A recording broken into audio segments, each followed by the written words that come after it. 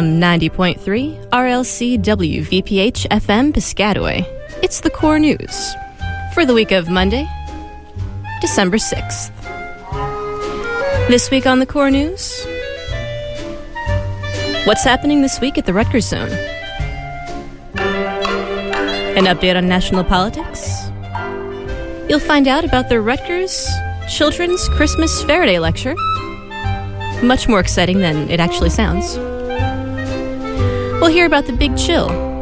And of course, you'll have some entertainment news from your friend and mine, the Sherman Tank.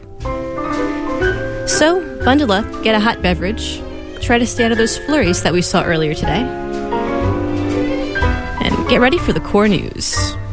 With international news, here's Yashwanth Manjunath. The theme of this week's international news is all of the new information we learned from the recent WikiLeaks post-Thanksgiving dump. So first off, it turns out China and North Korea's relationship as fellow communist allies is not as strong as it used to be. China is actually distancing itself from the Kim Jong-il regime. While China is critical of tactics used by the U.S. to pressure North Korea against developing nuclear weapons, China is also very frustrated with the missile and nuclear tests being conducted by the regime. China is also worried about the economic impact of political instability in the region and the potential in the future for a succession struggle when Kim Jong-il dies. Also revealed in the WikiLeaks dump is that China's foreign minister told U.S. officials that North Korea's missile test in 2009 gave the impression of North Korea acting like a, quote, spoiled child, and a Chinese ambassador said the country's actions are a, quote, threat to the world's security. It appears the younger members of China's Communist Party leadership no longer view North Korea as a useful ally worth risking the potential economic damage of war. In other WikiLeaks-related news, the United States military secretly bombed terrorist camps in Yemen and then collaborated with Yemen's president, Ali Abdullah Saleh, to tell the press that the bombs were Yemen's, not ours. In the cable obtained by WikiLeaks, Saleh lamented the use of cruise missiles that are, quote, not very accurate, and welcomed the use of aircraft-deployed, precision-guided bombs instead. Saleh also said, we'll continue saying the bombs are ours, not yours, prompting Yemen's Deputy Prime Minister Alimi to joke that he had just, quote, lied by telling Parliament that the bombs in Arhab, Abiyan, and Shabwa were American-made but deployed by the ROYG, or the Republic of Yemen government. Finally, it turns out that almost every Middle Eastern country wanted us to bomb Iran, from the Saudis, the Bahrainis, and even the Egyptians. According to the New York Times, the hatred that Egyptian President Hosni Mubarak has for Iran is visceral. Other news obtained by WikiLeaks is that Iran and North Korea are working together. North Korea sold Iran missiles that could easily allow Iran to develop intercontinental ballistic missiles, or ICBMs. North Korea did this while telling the public only that they sold Iran missile components, not full missiles. ICBMs would give Iran the capability to attack Israel, Russia, Western Europe, and even the United States. All of this information obtained by WikiLeaks was leaked by Private Bradley Manning, who has since been arrested and could face life in prison for his actions. And with the international news, I'm Yashwanth Manjunath. This is the Core News on 90.3 The Core, streaming and podcasting at thecore.fm. The Rutgers Zone has games, snacks, and TVs. It hosts fun events, and it's located right here in the Livingston Student Center. Here's what's happening in the Zone this week. Hi guys, this is Ashley from the Rutgers Zone. Come join us on Tuesday for our live music series. We're having Marie Seo come perform, and she's just a local singer-songwriter. So come sit on our comfortable couches and enjoy some live entertainment, 9:30. And Wednesday we have our weekly trivia tournament. It's actually the last week for the Buzz Time Trivia. Come register your teams by 8:30 and get some in-house appetizers and receive an RU Express gift card from Rupa as a prize. Thursday, we're having a Christmas Story viewing party and Chinese food spectacular. We're going to have a visit from Santa Claus, so you can take pictures with him, and s'mores and chestnuts on our open fire at the fire pit. And please leave your Red Ryder BB gun at home. Join us for our weekly Zone Late Night starting at 10 p.m. to 2 a.m. and enjoy free tokens and ice cream cones. courtesy of Are You Sure and our ASRR. If you guys want more information, you can check us out on Facebook at facebook.com/RutgersZone or at our website at zone.rutgers.edu. This is the Core News on 90.3 The Core. Once again, here's Yashwant Manjunath. In national political news and commentary, in addition to WikiLeaks, another controversial release of government documents took place this week. The Federal Reserve released its balance sheet for the last 2 years leading up to the financial crash. The Fed was required to do this through the, quote, audit the Fed provision of the financial reform legislation that just passed Congress a few months ago. Although the Federal Reserve, the Treasury Department, and the Wall Street banks were kicking and screaming on that issue the whole way. The real damage caused by the financial crash is stunning. As revealed by the Fed documents, it turns out that the $700 billion TARP bailout passed by the Bush administration was nothing. Almost a diversion from the real bailout. The Fed secretly gave $3.3 trillion in emergency aid to the failing Wall Street mega banks. But if that isn't bad enough, the two biggest beneficiaries of Fed money were European mega banks, Deutsche Bank and Credit Suisse. Why is the American Federal Reserve bailing out European mega banks at all? And the Fed did not stop there. They also secretly gave money to non-financial entities like McDonald's and Harley-Davidson. This news should enrage taxpayers because it turns out that Wall Street received nearly 6 times more money from the federal government than the public was told. Wall Street was also allowed to borrow from the Fed at a 0.0078% interest rate. To put that into perspective, they were able to borrow money from the Fed and then loan it out to businesses and individuals and collect an interest rate 1,000 times greater than what they had to pay the Fed for the money in the first place. But it gets better. They were also allowed to use the money to buy treasury bonds from the government and collect nearly 4% interest from the Treasury. That is, in essence, printing money on behalf of Wall Street bankers directly from the Treasury and funneling it to them through the Federal Reserve. All done in secret. It's no wonder some people are cynical about how the government works and think that the bankers are running the country. In other Federal Reserve-related news, the Federal Reserve is lobbying Congress for a bill to strip a key protection from homeowners facing foreclosure. The protection in question is a provision of the 1968 Truth in Lending Act that gives homeowners the right to cancel or rescind illegal loans for up to 3 years after the transaction was completed if the buyer wasn't provided with proper disclosure at the time of the closing. The Fed wants homeowners to have to pay the bank the full amount of the loan up front in advance before being able to challenge the banks on their predatory lending practices. Obviously, very few, if any, homeowners can come up with that kind of capital in these tough economic times, especially if they're facing foreclosure already. So the Fed wants to essentially prevent people who might be being foreclosed on illegally by their bank to have no legal recourse. It could not be clearer that the Federal Reserve has become a tool of the Wall Street banks to steal money from ordinary citizens. There's no justification for what they're trying to do right now. President Obama's Deficit Commission came out with its final recommendations this week. The controversial plan was killed this week as it failed to garner the 14 out of 18 votes needed to be sent over to Congress. The plan called for drastic cuts in Social Security by tying cost of living increases, or COLA, to inflation rather than wage growth, and raising the retirement age to 68 around 2050 and 69 around 2075. It also called for drastic cuts to federal spending on education, job training, and medical research. The plan would have cut taxes for the wealthiest Americans by reducing the highest tax bracket from 35% to 23% and cutting the corporate tax rate from 35% to 26%. It would also have frozen pay for non-combat and military personnel and hurt veterans' benefits by adding copays to the VA and TRICARE. The VA and TRICARE are the main sources of health care for most veterans. Critics of the plan argue that it focused too much on cuts to the poor, middle class, elderly, and veterans, and not enough on the real reasons for the current budget crisis, namely the Bush tax cuts, the 2 unpaid wars, the unpaid Medicare Part D entitlement, and the Wall Street bailouts. With the national political news and commentary, I'm Yashwant Manjunath.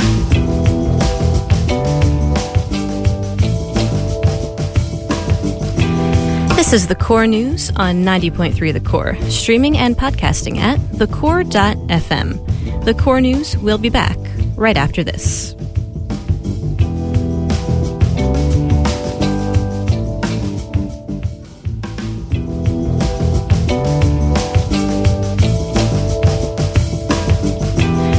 This is The Core News, streaming and podcasting at thecore.fm. The Rutgers Faraday Christmas Children's Lectures. It doesn't sound like a barrel of laughs, but the physics department at Rutgers is known for making science something fun that you can see right in front of you, occasionally exploding. To find out more, we speak to the guy who puts it all together. My name is David Maiulo, and what I am at Rutgers University is the Physics Support Specialist in the Department of Physics. Actually, we have 3 nights. We have a Friday night show, Saturday night show, and a Sunday night show. Well, what we have is a pretty large physics lecture hall area, and we're going to do an hour and a half of physics demonstrations. They're kind of eye-catching and exciting, and I know it sounds kind of dry, it's physics, it's science.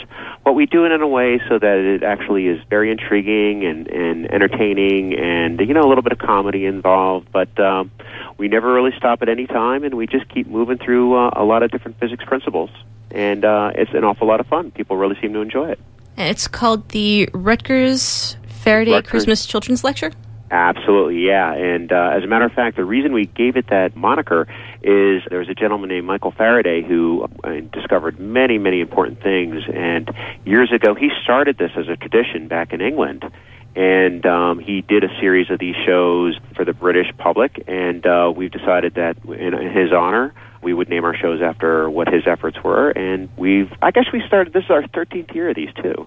So we started a long time ago doing them, and we still really enjoy it. Is it mostly children and their parents who come? Do college students ever come? You know what? We've had everybody, all different ages, age groups. I've seen people on dates at these things. I've seen, 2-year-olds here, and I've seen 100-year-olds here. So there's really no limit to what kind of person is going to enjoy this. And what are a couple examples of demonstrations that you'll perform? Well, let's see. One of the demonstrations I perform is using a tube with flame in it, which actually will show people what sound looks like, because we can actually get the size of different sound waves, and we can actually show people what the sound waves look like using the flames. We'll take hydrogen and helium balloons and light them on fire, and we'll show people what happens when you actually put a flame to a hydrogen balloon, and it's kind of exciting for people. We'll also have beds of nails, and I know that seems like a sideshow attraction, but actually there's a lot of physics behind beds of nails and why people can survive lying on top of them. And are these mostly demonstrations that you use in physics classes at Rutgers? Every single one of them is actually used in a physics class. All of these demonstrations have been designed to be part of the physics classes. But I think it was about 15 to 20 years ago that I started to take these same demonstrations and bring them to the general public at libraries and senior centers and other schools and such. I've done shows, I would say, Coney Island, bars in New York City, under the Brooklyn Bridge, also in pretty much every area of New Jersey, and in every type of area of New Jersey, too, state fairs, that kind of thing. So it's really kind of developed into a really nice outreach program for Rutgers. And what kind of reactions do you get from people? Well, most of the time, they're fascinated both by the fieriness of it, the flashiness of some of the demonstrations, but they're also very intrigued by the physics. They actually do like to come up at the end of the shows or even in the middle of them and interrupt us and say, what's really going on there and what's really happening here. So although the demonstrations are really designed to be very intriguing, there's an awful lot of physics behind each demonstration, and we try to make the physics as clear as possible. We don't want it to be a magic show. We really want it to be a show that actually gets people interested in the science. Why do you think Faraday chose to have his original lecture for children at Christmas? Boy, that's a great question. In a way, I think that Faraday might have had the same idea that we do in doing the show, and that, we want to demystify science. We want to show people what's behind some of the things that they really don't seem to understand on a regular basis. And Faraday, was inventing a lot of things that involved the early use of electricity. And at that point, electricity was very mysterious, and it was something that the public really didn't know much about and kind of was a little worried about in some ways. And he tried to show people all the different uses of it. And I think part of that was actually just purely public relations.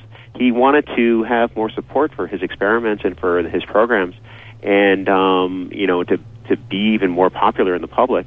And that really helped him. He became very famous due to these shows. And I'm not sure we're going to do it to become famous, because that's not really our goal.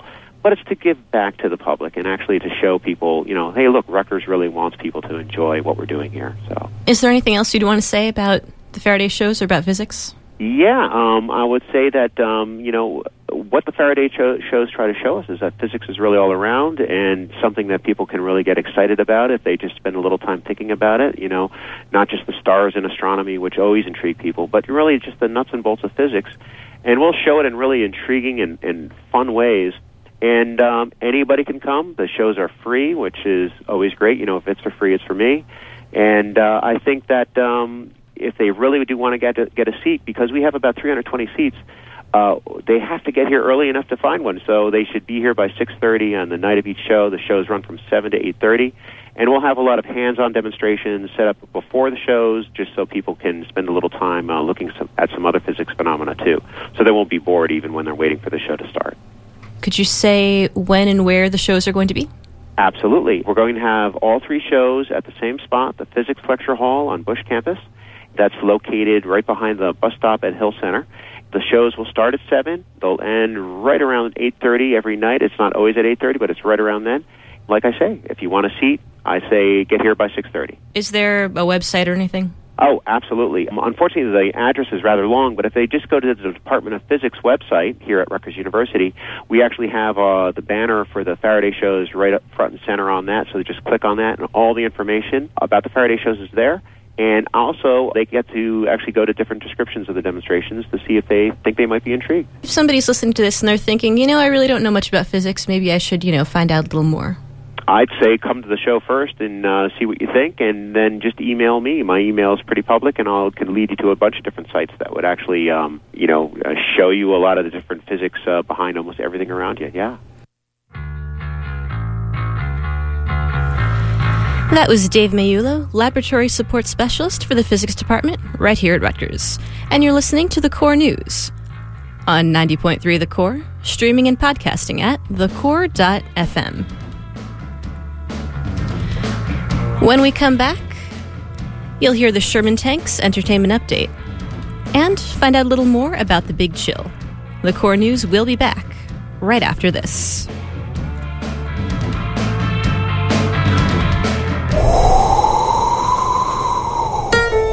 The 8th annual Big Chill will be taking place on College Avenue at 9 a.m. on December 11th outside the Rutgers Gym. This 5K race and walk benefits New Brunswick charities. Racers must contribute a toy for a child between the ages of 3 and 14, but you need to register on your own or with a team first. For arrival times and registration information, please visit bigchill.rutgers.edu. That's bigchill.rutgers.edu.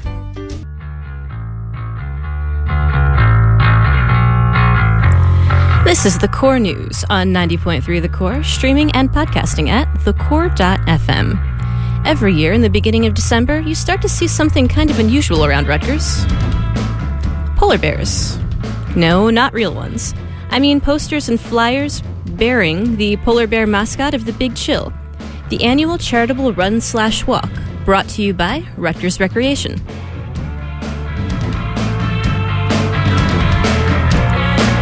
I'm Diane Bonanno, Executive Director of Recreation and Community Development. Saturday, December 11th, the Big Chill will be happening at Rutgers in New Brunswick. How long has Rutgers been doing the Big Chill for? This will be the 8th annual event. And why did Recreation start it in the first place? Well, we were looking to try and do some kind of community event 8 years ago. And we knew that there were an awful lot of turkey trots going on, so we decided to focus our attention on something just before exam. So when I thought of doing this race, I decided that there shouldn't be an entrance fee, but there should be a toy donated for a child. So that filled in, 1, a recreation activity before exams, and 2, a community service that the students could do for the people in the area. Usually when I mention the Big Chill to someone, they say, why would anyone go and do a walk in the middle of the winter? What kind of reaction have people had to the Big Chill? Are a lot of people interested in it? Well, We cut off the registration today because 5,400 people had already registered. That's 1,300 more than last year on this very same day. We expect that maybe another 500 or 600 will register in person on Friday and Saturday. So there's definitely an appeal. I'm not sure that it's walking in the cold, but I think it's giving a toy to a child, doing something before exams to lessen some stress, and just being with your friends and having some fun. So how long is the race course? 5K or 3.2 miles. Where does it go on College Avenue? It actually goes down College Avenue, then left on Somerset Street and up George, comes back to College Avenue, goes into the park, goes around the park, leaves the park, goes behind the College Avenue gym, and comes up 3 blocks beyond that, so that the start and the finish are right at the College Avenue gym. And that's a really good thing because if it is cold, the gym provides a nice space to keep warm before and after the race.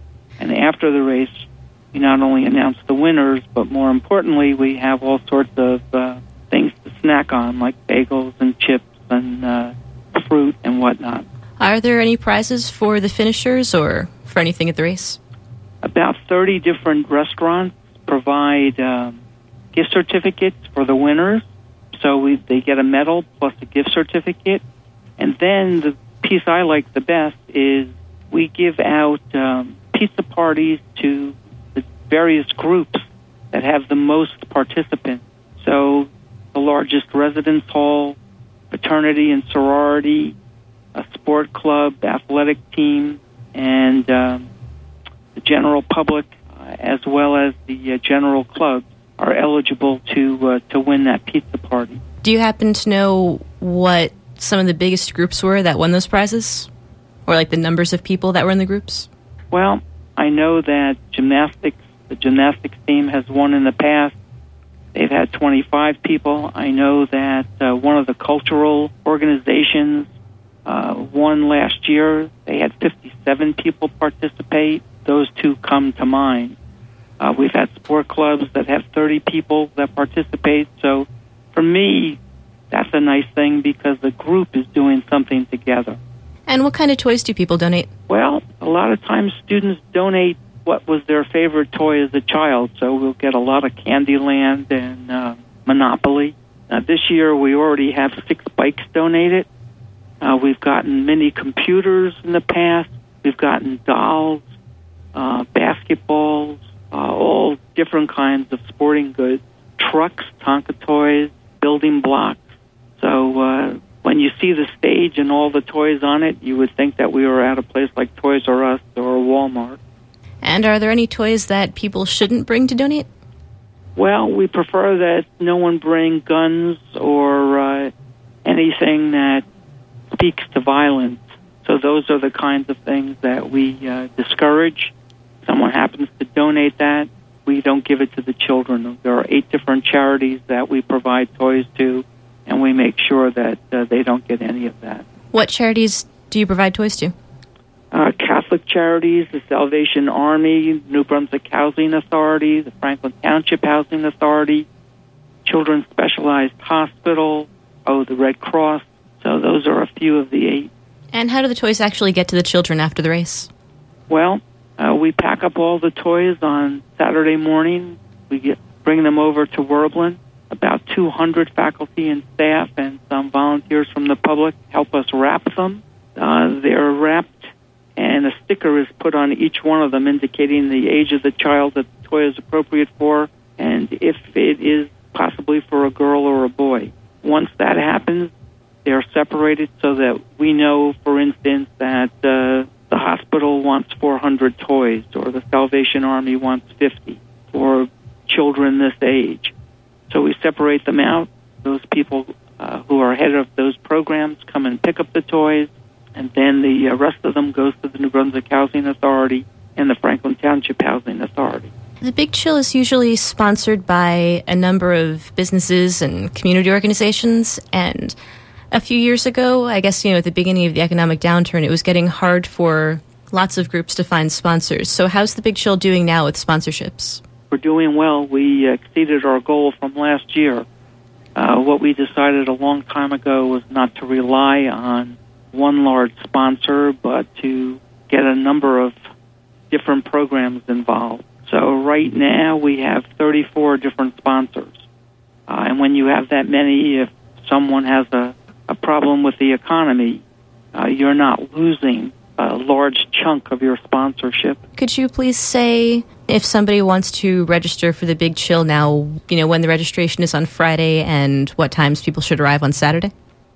On Friday, they can register between 1:30 and 6:30 at the College Avenue Gym. On Saturday, between 7 a.m. and 8 a.m. The race kicks off at 9:10, so we have to start lining people up at 8:55. And I know that sounds like very precise times, but when you're closing streets in a city, you have to be that precise. The nice part about Friday, we're hoping a lot of students check in on Friday. It will not only help them avoid long lines, but we have a raffle for an iPad. So their name will go into that raffle, and we also have something we call the Golden Bear. About 200 people will find a Golden Bear in their the bag that their T-shirt comes in. And if that's the case, then they can go over and pick from one of 150 different prizes. That's pretty cool. Yeah, so we're hoping a lot of people come. Last year, over 1,000 students came the day before, which really, really helped out. So this year, because we have 5,400 people already registered, we're hoping 2,000 people come. And so how many people do you think are going to be running and walking in the race on Saturday? Well, our experience, if races usually, about 20% of the people in races usually don't show up, but we have found that for the Big Chill, it's usually less than 10% who don't show up. But on the flip side, we usually have more than that number sign up in person. So we expect that there will be close to 5,400 people on the street Saturday morning. And is there anything else you want to say?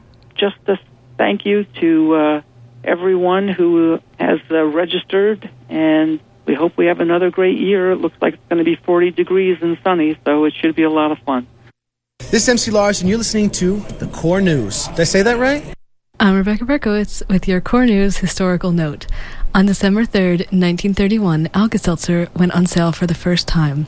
Also on December 3rd, in 1967, the first human heart transplant took place in Cape Town, South Africa. On December 4th, 1973, Tyra Banks was born. On December 5th, 1933, the 21st Amendment to the U.S. Constitution is ratified, which ends prohibition. Today, December 6th, in 1865, the 13th Amendment is ratified, officially ending the institution of slavery. In 1884, the Washington Monument is completed, and today, in 1964, Rudolph the Red-Nosed Reindeer first airs on television.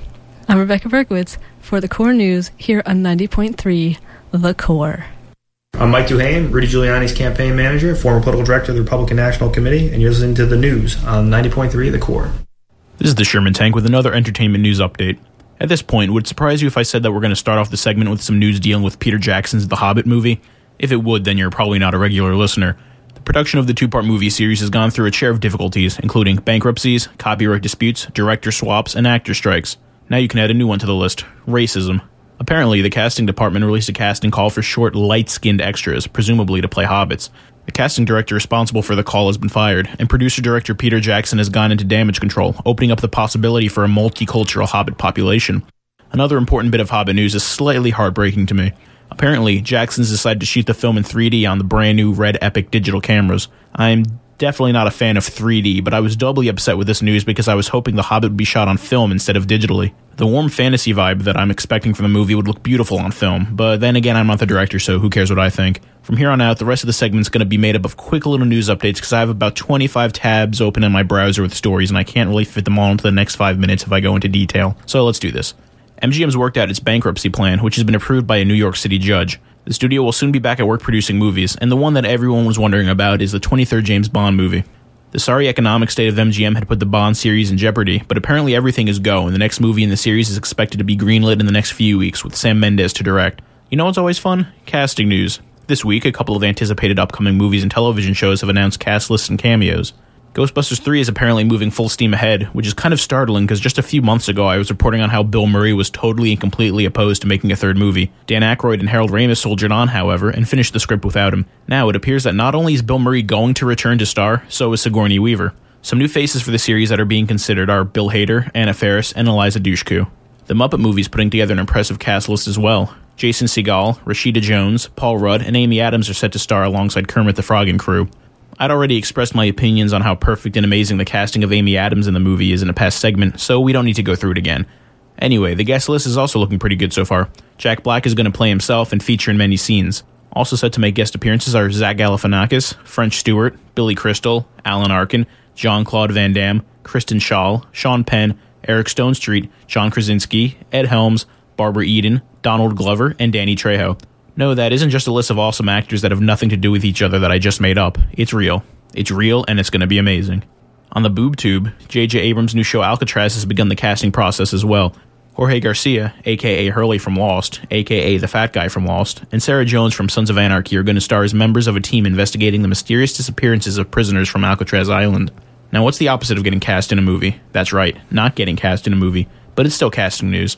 Aaron Eckhart, who played the villain Two-Face in 2008's The Dark Knight, has been surrounded by speculation about whether or not he will be returning for the third Batman movie, titled The Dark Knight Rises. It's been a while since I've seen The Dark Knight, but as I remember, his character just kind of falls off a building or something like that, so people have been thinking that Two-Face will be a part of Batman 3. Eckhart never knew the answer to the question himself, up until now. With shooting going forward soon, Nolan has informed Eckhart that he will not be a part of the movie. In turn, Eckhart has informed us. Thanks, Aaron. Remember The Social Network? If you don't, that probably means you didn't see it. In that case, bad radio listener. Bad. It is absolutely one of the best movies of the year so far, and the National Board of Review agrees. It is named David Fincher's Facebook movie as the best movie of 2010. It also gave Fincher the award for Best Director, Aaron Sorkin the award for Best Adapted Screenplay, and Jesse Eisenberg the award for Best Actor. That's all well and good, but the big payoff will come in February at the Kodak Theater in Hollywood, where the movie is expected to make a huge splash at the 83rd Academy Awards, probably as a major multi-award winner. One person I've yet to mention in this segment is really going all out to score a nomination for his role in the movie, Justin Timberlake. Timberlake did indeed turn in an awesome performance in the movie as Napster founder Sean Parker, and probably should get some sort of recognition. He's reaching out to Academy members and showing up at Academy screenings to draw attention to himself, so we'll have to wait and see if he gets the recognition he thinks he deserves. On a related note, the hosts of the upcoming Academy Awards have been announced. Apparently, the Academy is really going all out to bring in the younger audience, particularly teenage males, because the announced hosts are James Franco and Anne Hathaway.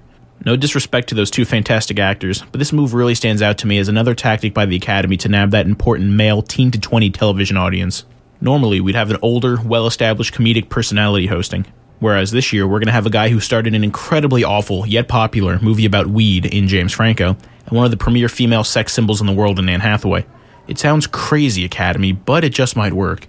We'll cap off the segment today with some math. DreamWorks has just announced that they intend to release 5 more Kung Fu Panda movies, 2 more How to Train Your Dragon movies, and 3 more Madagascar movies, while Disney has announced 2 more Pirates of the Caribbean movies are on the way, in addition to the as-yet unfinished 4th movie.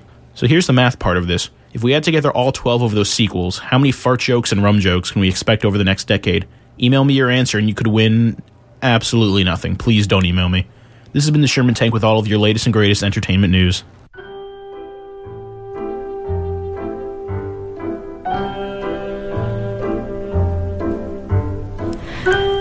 That's all for this week's edition of The Core News. We will be back next Monday at 7 p.m. right here on 90.3 The Core. Or you can catch our podcast anytime online at thecore.fm. If you'd like to contact The Core News, ask us a question, suggest a news story, join the Core News team yourself, or, do your impression of the wind blowing or flurries falling, then you can email us at news@thecore.fm. The Core News has been brought to you by Yashwanth Manjunath, Rebecca Berkowitz, The Sherman Tank, Stephen Yannick, and Mindy Hoffman. You've been listening to The Core News on 90.3 The Core.